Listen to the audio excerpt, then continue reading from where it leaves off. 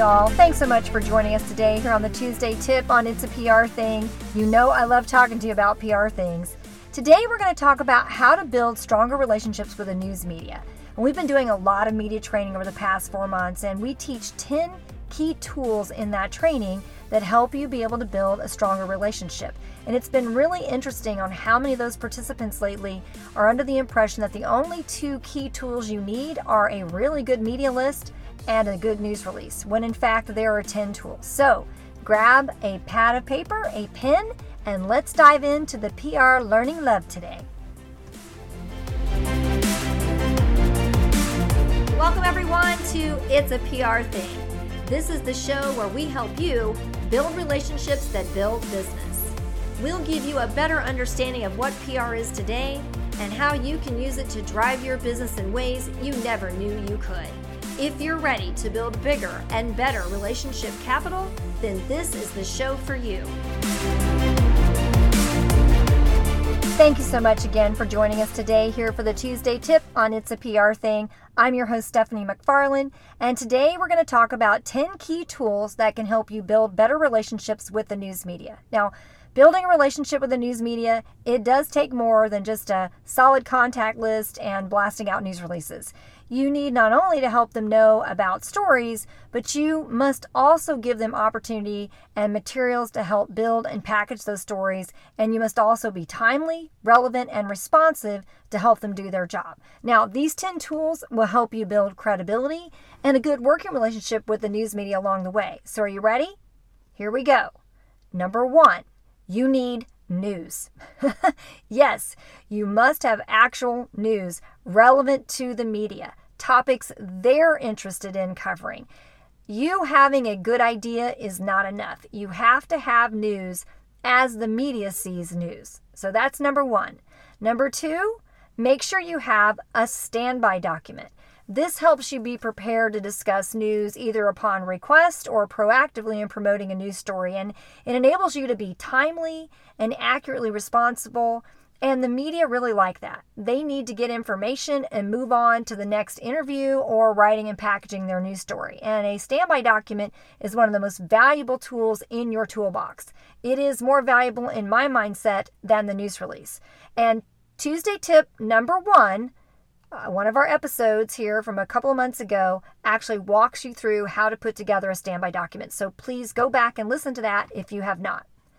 Now, the third tool is the tried and true. That's the news release. And it's generally thought of as PR or as the full gamut of what PR provides. And you all know if you've been listening, that is just not true.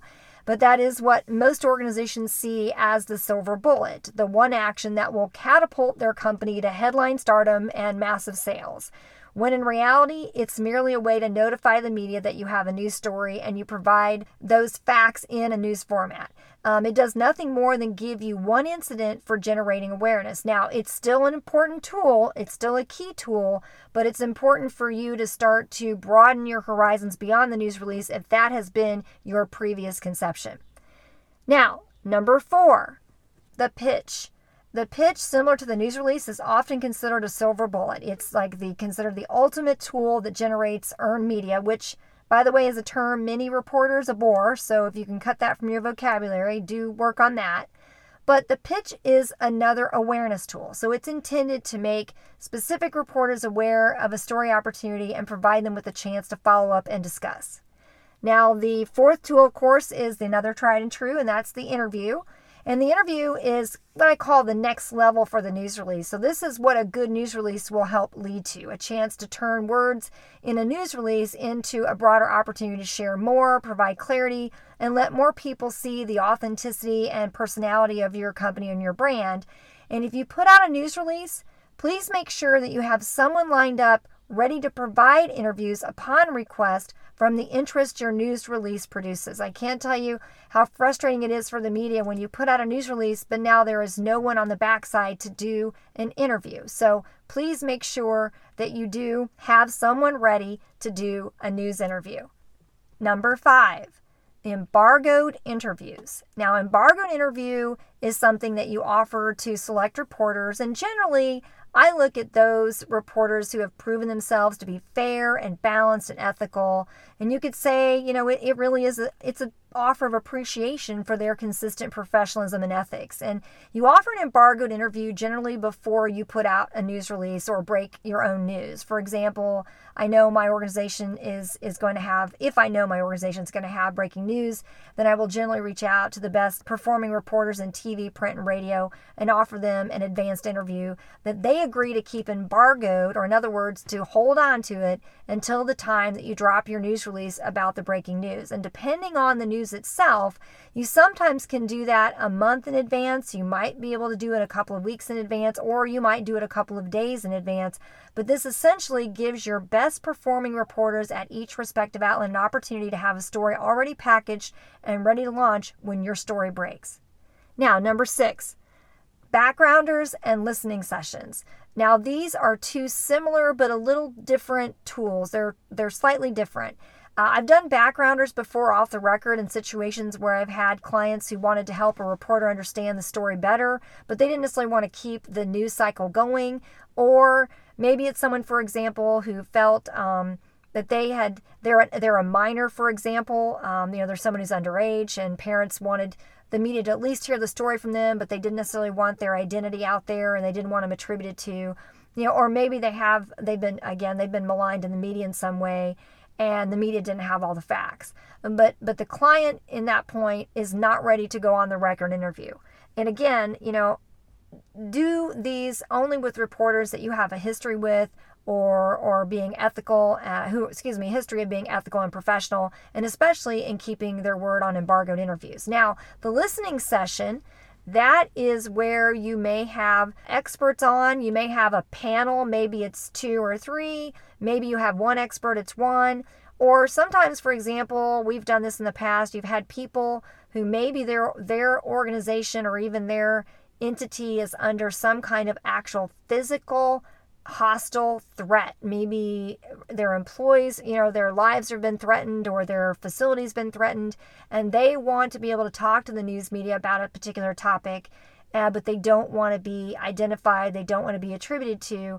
A listening session at least gives a reporter a chance to be able to get comment, get information, get background, and they can use that information. They just can't attribute it to anyone's specific name or facility. So that is another technique that you can use. Now, the other is the media briefing. So news conferences have really started to become more passé, but news briefings, on the other hand, are something that are very easy to stand up quickly. And with the prevalence now of people using web conferencing, you can do that again pretty simply. And I know here just recently we had some breaking news announced, and we were able to get set up for a news briefing in about an hour. And while we had 15 to 16 outlets from around our state who joined that briefing live, we were able to take the audio and the video from that recording, pop it into the news release, and get that to more than 300 plus smaller outlets across our state. For example, they weren't able to break off and actually join that live briefing, or, they're very limited on staff because, again, they're small outlets. And I know that reporters, they liked it. Because throughout the day, we would get responses back to the news release with, a big thank you with an exclamation, couple exclamation points. We would get, this was very helpful with smiley faces. So we know that approach was very helpful. So again, that's something for you to think about. Again, doing a media briefing, doing it virtually, being able to record it and then pop that into a news release and get it out, it gives you a lot more opportunity to cover a lot more ground. And again, reporters have something that's turnkey, and they can take that and massage that into their packaging and have a news story for the day. Now, B-roll, stills, and media kits.